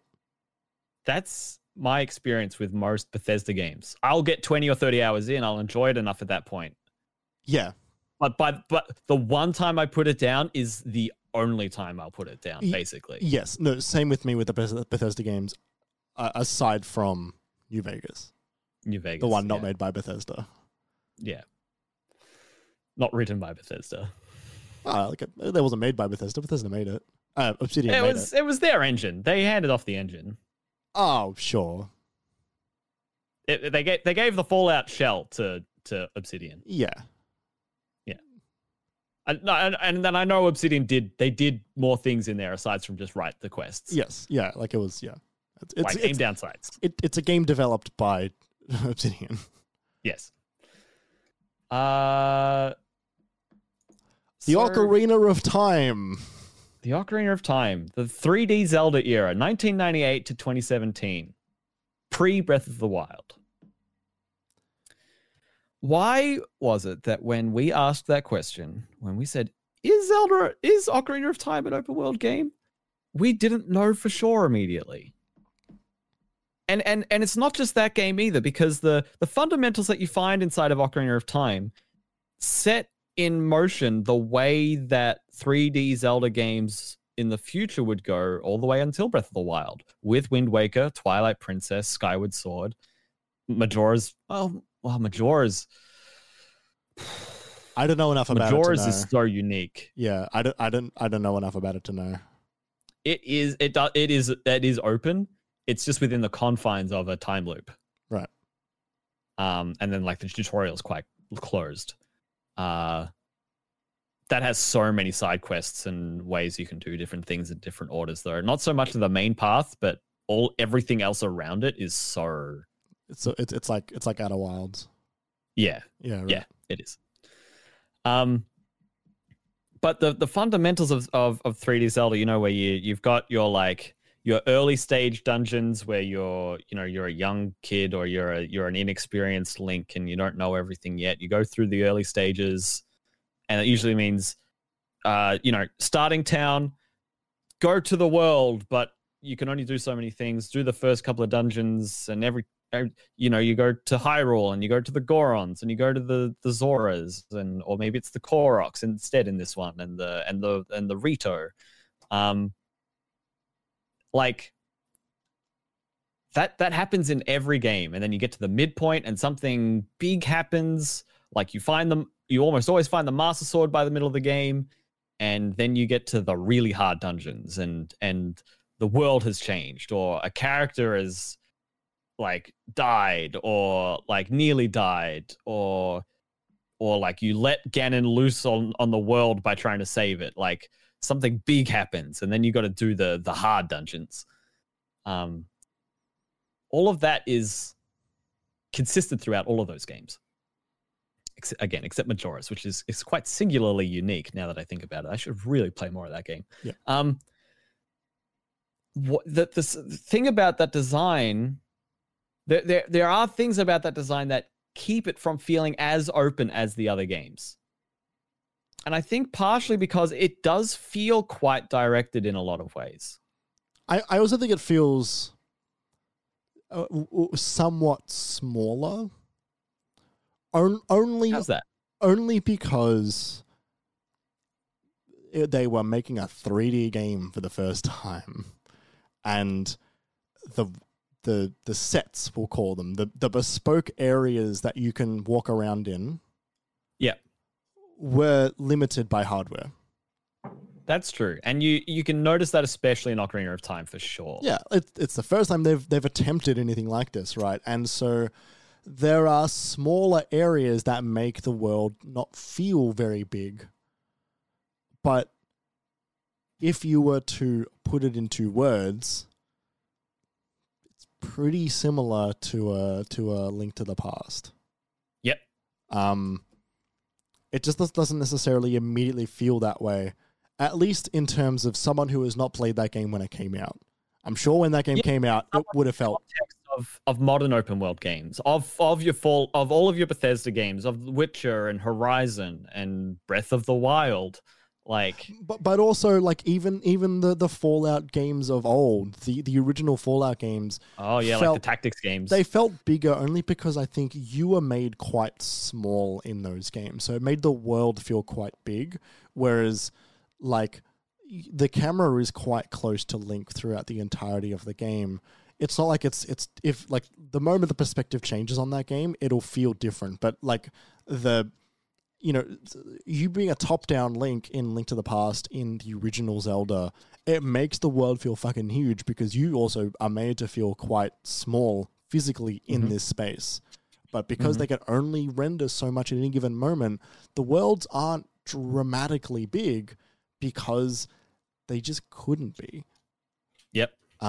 Yeah, for sure. But doesn't mean it's not open. Doesn't mean it's not open. When you write it down, it's the same thing. You can go to Gerudo Valley in Ocarina of Time whenever you want. If you're a kid, they won't let you in, but you can go there. I also was not nearly as familiar with how out of order you can, or rather the lack of direct order you can do the dungeons in Ocarina of Time. Yeah, there's definitely a suggested order. Like Navi will be like, oh, it's cold. Is something wrong with the Zoras? And when it's like, so that there is an order, but you don't always have to follow it. Yeah. I think it does not have some of the things that we've mentioned due to just it being the first one, the hardware limitations that we're dealing with. Like it just, there was no... you have loading screens. You have loading screens. there's not really many various playstyles. Like you can do things like, use different abilities, but like for the most part, it's like you're Z-locking and slashing and dodging. Or like this enemy is defeated good by arrows. Use your arrows. There's no maps, I believe. There's a world. No, there are mini and world maps in Ocarina of Time. There are both. It's been so long. There is fast travel with your Ocarina. Yeah. A to B in terms of game/story progression. I think this is the bit that trips me up the most. Yeah. It's because there's an order. It's because there's a way to do things. It's because you can't by the end of the game, you got all this kit that opens the world further. The world is not as open to start with. Even although you can go to all of these places, you can't open the bombable walls. You can't go over to that hookshot target. You can't use your arrows to impress the Gerudos so they'll let you into their town. Like, there's all of those locks. Whereas, in open world games like Skyrim, there is nearly nowhere you can enter from the beginning of the game. There's nearly nowhere you can't enter. Sorry. The moment you are let loose on the world, right? People famously could beat Fallout 4 within a week and in like 20 minutes or so, because there was a way you could walk directly to the final boss, shoot it, and then trigger the ending of the game. Yeah. When in open world games like Far Cry, even like you can travel to the entire world for the most part, and there might be like a single area you can't get to, which is like the end zone, but for the most part you can go wherever you want. Yeah, you just got to get there. Yeah, The Witcher is like that as well. Right. Okay. I can't remember if the enemies are stronger in the different areas or if they all scale. I think they all scale. Right. Which means I think you can kind of go wherever you want, and it's the quests that are stronger. Right. And the quests are like, this area is where you start the level 8 quest, and that area is where the level 15 quest is, and then on the islands is the level 20 quest. Like, I think it's that kind of steering. Yeah, right. But yeah, I feel like you can just go to Novigrad if you want. Yeah, it's funny. It's funny. When you get to these Zelda games, though, especially once you get past Ocarina of Time, where it stops being where it does become a set order. There really isn't a way for you to play the game without breaking it if you want to play it in a different order. Yeah, and like I think some of that actually does come from A Link to the Past. I think that they do more of that gating in that game as well. But I think the gating is less obvious in that, or at least less strict, because there is it's less necessary. Yeah, you get to the point quite quickly of like, oh, like the game is open and now I can decide my path. Whereas there's about there's like 3 or 4 of those moments in Ocarina of Time, right, where like they're like, okay, now design your own path again, but you're gonna enter this bottleneck and then decide another path and then enter the bottleneck again. The thing with Link to the Past that always got me was that when you go to the Dark World and there's those like 8 new dungeons for you to do, when you look at your map, the entrances to each dungeon are listed with numbers 1, 2, 3, 4, 5, 6, 7, and 8, and they blink on the map. It's like, hey, these are the next dungeons. Go to 1 or go to 2. You don't have to, but the order's there if you want. And that's kind of it was that philosophy that it slowly shifted over the games of like, we have a recommended order you do these in, rather than what you got in like Zelda 1, where you like walk into a dungeon and it says dungeon 10 and you're like, why is this so hard? I don't know where any of the other dungeons are. Somebody help me. And there's usually one they have to do last, I think. Some of them have got items that like I think you need fairly early, but then like I think it's usually like the first 2 you sort of have to do, and then between like 4 and 7 or so you can sort of choose what you want, and then the last one is like, no, like this is the last one, because then that one pushes the story forward. Yeah, but yeah, the further you get into it, the more funneled you are. And it's funny because I know how linear Wind Waker is in terms of its story progression, but you cannot deny how open the world is. You get in your boat once it lets you go anywhere you want. It takes a good few hours for them to let you loose on the ocean. Yeah. But once you are let loose on the ocean, you can just go to any of the islands. The problem is you'll get to some of them and it's like, I can't do anything here. This is just some trees, like some steps that I can't climb with trees on each step. Turns out you need your hook shot to each tree, and then there's a hole at the top, and inside there is a heart piece. Like, and I think it's all of that stuff. And I think the other part that we haven't explicitly mentioned, but I think is very important, is the freedom to return to where you've been. You know, it's not like you leave the area and it's locked off. It's like, you know, it is not, you are in level 3, you cannot go back to level 1 and 2. It is. Yeah, or like you blew up the space station, and if you missed the audio log and the 2 collectibles in that area, they're gone now. Yeah. Yeah, it's like, oh, like if you want to go back to where you came from, you can. And you might get rewarded for it, whether it's like, you know, finding some collectibles you missed, or, you know, even just like you have a new item that you didn't know you could even do anything with when you were there the first time. Or even like just rewarded by like, oh, wow, you've been on some great adventures, huh? Wow, you went to this island. That's amazing. I can't believe how far you've come. You know, like that shit, lovely. I love it every time.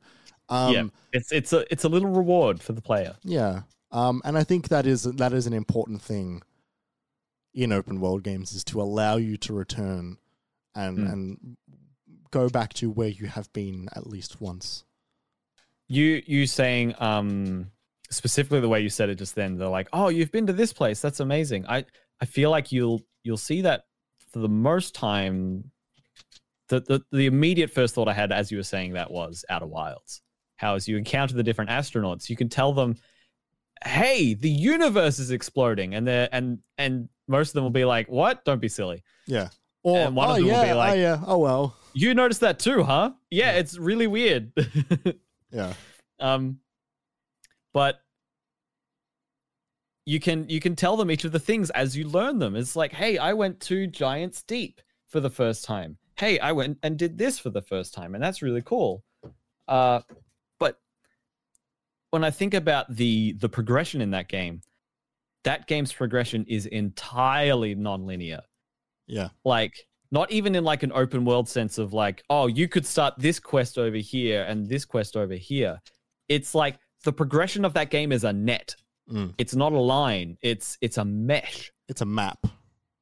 Yeah, and you have to join each dot to its all of its connections. And I mean that in kind of a literal sense, because you get the mind map, the sort of connections map, and that's how you track things and find where there are more things to discover in a certain area and stuff like that. Yeah. But that's what makes that game, I think, so special. How you have all of those mesh connections, and you can go do a through line in this one place, and it will introduce you to 3 different other threads that you can follow at once. And then you die to ghost matter and you've lost that thread and you forget about it and you go and do that one other thing instead. And then you find something else.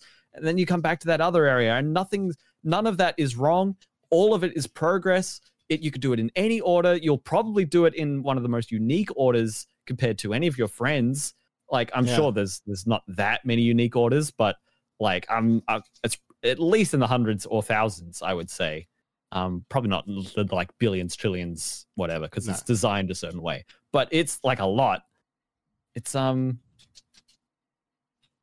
yeah.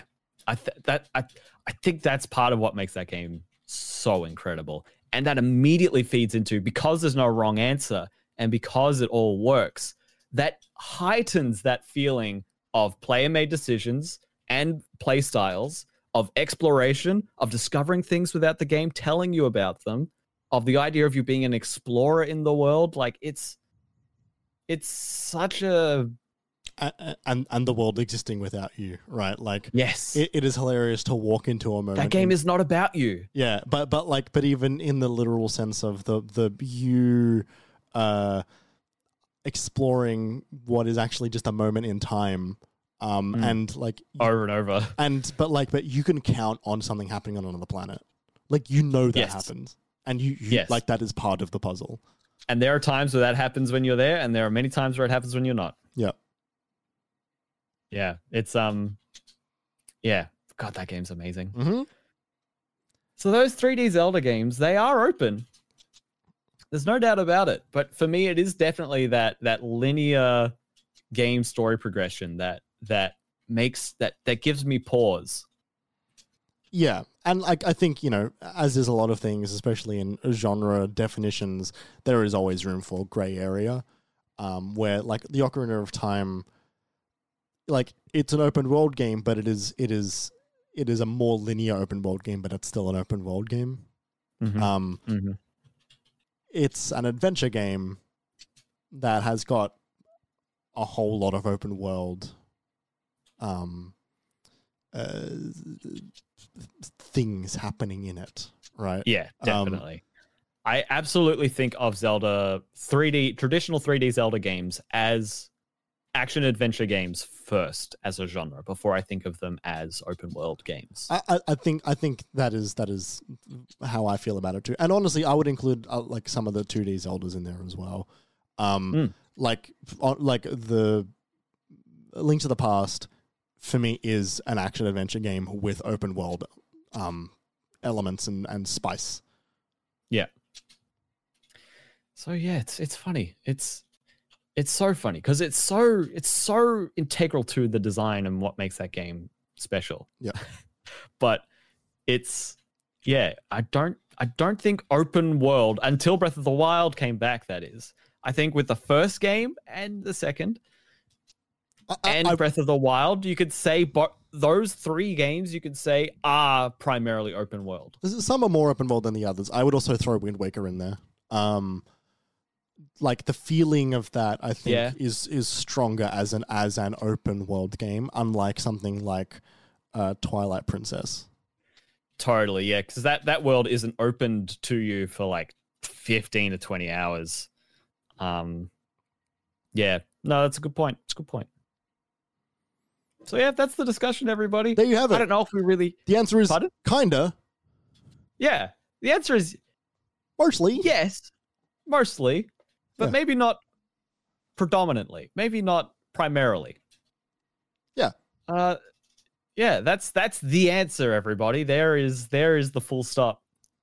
Thank you for joining us on that discussion. I think, Jeremy, we did... That is the conclusion, but I do think I'm going to be thinking about that for a, like I think I'm going to be thinking about this when I lie in bed tonight. Yeah, it's thinking about it. Interesting, right? Because I think that, like this is a larger discussion, but like genres in games are broken, Yes. and are never what they should be. Like, you know, Yes. could you imagine, you know, like movies, for example, like, you know, genre in movies feeling, not, you know, like it's not like, you know, Fast and Furious are like, you know, action adventure movies. They're not, you know, car racing movies. I'm trying to think of what's the I'm trying to think of the equivalent for like Souls like it's a Kane like. It's a Kane like. Yeah, you know, like there are films that are comedy movies. Like that doesn't mean the movie has to be about comedy. Totally. It's so fascinating when you think of it where a lot of our genres are defined by the history of the games that have come before them, which is like relatively the same for all genres. But it's just something that you kind of have to have a good understanding of the history of the games that have come before that have led to that. What is an adventure game? You don't really understand what an adventure game classically is unless you've played Monkey Island or Grim Fandango. And that's because I think adventure, like what we think of adventure games is what we think of when we think of point and click games. Yeah. Which is like, what games on the PC do you not point and click? You know, Yes. like is Civilization 6 a point and click game? Is Doom a point and click game? And I would say yes. But also, like, naming games after game modes or mechanics, I don't think functions well either. Because if I say to my mum, "Oh, I've played this battle royale game," she's like, "What the fuck is a battle royale?" Yeah, I have to explain it to my mum every time I bring that up. And Because of course she's not retaining that. Why would she? no, it's not a normal thing. Whereas if I say like, oh, a horror game, she goes, oh, it's going to be scary, and I could say I could say a first person horror game, and she'd understand. Yeah, But- like those are just human adjectives. Yes, yeah. Those are just words that already mean things. We should use more of those. First person shooter could mean anything. That could mean Umurangi generation. Fuck yeah. Yeah. That could mean Frog Detective. I don't Well, think it not could mean shooter. Outer Wilds. Well, no, yeah, like, but also first person is not a thing that you say. Like you say first person, but it's always first person blank. It's not like, oh, it's a first person game. So I was like yeah, it's more of that's more of a descriptor. Yeah, like a military shooter. You know what that is. Yeah. Call of Duty being a first person shooter, it's not enough. Yeah, no, that makes sense. I understand. Mm. Yeah. Because it's not Doom. Open world. It's not Outer Worlds. Yeah. And like open world game is not nearly enough of a descriptor for what is an open world game, right? Yeah. And like, and we touched on that, like Zelda is a adventure game with open world elements and also like role playing game elements. Mm-hmm. But like, in what game do you not role play? Yeah, totally. And what game are you actually yourself? Yeah. As opposed to the character on screen that you're controlling. Yeah, not even in Second Life are you not role playing, because you are still being an online version of that is you, but you are role playing. Yeah, you're being an avatar. Yeah. I feel like a game where you are not role playing, not even like, I was going to say maybe something like Rock Band, like a rhythm game or something like that. But in Guitar Hero and Rock Band, a lot of the time you're playing a character on screen. Yeah. So I think the purest form of that is actually Clone Hero without any video background. Yeah, or yeah, like, yeah, because Guitar Hero Live, the one which was like a first person. Yeah, that's a first person shooter, Jeremy. No, but like what I was going to say is like, it's still a first person version where you're role playing yourself on stage. Yep. The only non-role playing game you can do is Sport. What about esports though? Are you role playing when you're a Rocket League? Are you role playing as a car? Fuck. Or are you role playing as a remote control car operator? Apparently, this is so off topic now. Apparently, Psyonix, what's the name of the studio? Yeah. Yep. Apparently, they have law about whether or not the cars are real or sentient or not. Apparently, they have that internally. I want to know it. So in Supersonic Acrobatic Rocket Power Battle Cars, there were cars in the audience as like all sitting and watching, and there were like ramps and stuff to where they were going. So people were like, is this like the movie Cars, or are there people inside? And like, I think they mentioned once that they had that written down internally, but they've never shared it, or something hilarious like that. I want to know. That's fascinating. There was reason to believe that that all of the cars in Supersonic Rocket Power Battle Cars, they were sentient due to the structure of the stadium that was built. It was there to facilitate cars moving around as opposed to people sitting. Because the cars were the audience. Yeah. Yeah. Man, that's funny. That's so fascinating. But also, yeah, right. Like yeah. Well, everyone, we're going to put a button on that topic right there. Just exceptionally briefly, though, Jeremy. Mm. Did you see that new Transformers trailer? Yeah, I sent it to you. Oh, true, you did. I tagged you in it. So that means you saw the moment where Optimus Prime meets Optimus Primal. Yeah, I did. You saw Rhinox and Cheetor. These are just words. I'm so excited for this movie, Jeremy. This Beast Wars movie. What is this new Transformers movie called? Rise of the Beasts. Rise of the Beasts, yeah. And this is what I was when the first Mark Wahlberg one, when Transformers 4 came out and it was T-Rexes and Megatron and whatever. I was like, oh, they're doing it, but they kind of didn't. I never watched it. And then there was like a little break where they did the Bumblebee movie, and everyone was like, oh, we're going to go back to like the basics. And then they did that Bumblebee movie. And now this is the next one. Yeah. And we're getting like war. That Bumblebee movie was really good. Yeah, it was. And this is the next one. Yeah. Who's making this one? Steve Capel Jr. is the director. Okay. He directed Creed 2. Okay, is that good? Apparently people like it. I've not seen it. Oh, Ron Perlman is Optimus Primal. That's cool. Is he? Yeah. Primal. Okay, Primal. Yeah, right. He's got a great voice. Primal. Yeah, that works. Because they've got all the old voice actors to do the main ones, right? Like that's no. No. Okay. Ron Perlman was never the voice of Optimus Primal. No. So I mean the main group, like Optimus. Oh, in the like Starscream and Megatron. And, I'm not sure. Right. I don't know. Ironside. There was like. Was Depth Charge one of them, or is that only a Beast Wars thing? I want to say that might have been in 2. Because that was one where I remember people being like, "Oh, Depth Charge," and like the characters in Beast Wars had heard of the Transformer Depth Charge. Like there's stuff like that. There's Bone Crusher, Grimlock, RC, Grimlock, Rodimus Prime, Jazz, Ironhide, Prowl, Unicron, Windblade, Cliffjumper, Soundwave, I remember Jetfire, Sideswipe, Mirage, Sam Witwicky, Dinobot, Shockwave. Dinobot! Black Arachnia and Silverbolt. You phased into Beast Wars there with Dinobot. Right. Snarl. Cup. Well, everyone, all I wanted to say on the podcast, I just wanted to say this live on air somewhere, was when this movie comes out, which I think I'm going to see, if not in cinemas, then definitely when it comes to the digital. Everyone just remember that Beast Wars is the series where Mirage turns into a videotape and starts firing lasers out of his like stealth bomber jet fighter that has in the console a room for him to be a videotape inside of it. Everyone just remember that.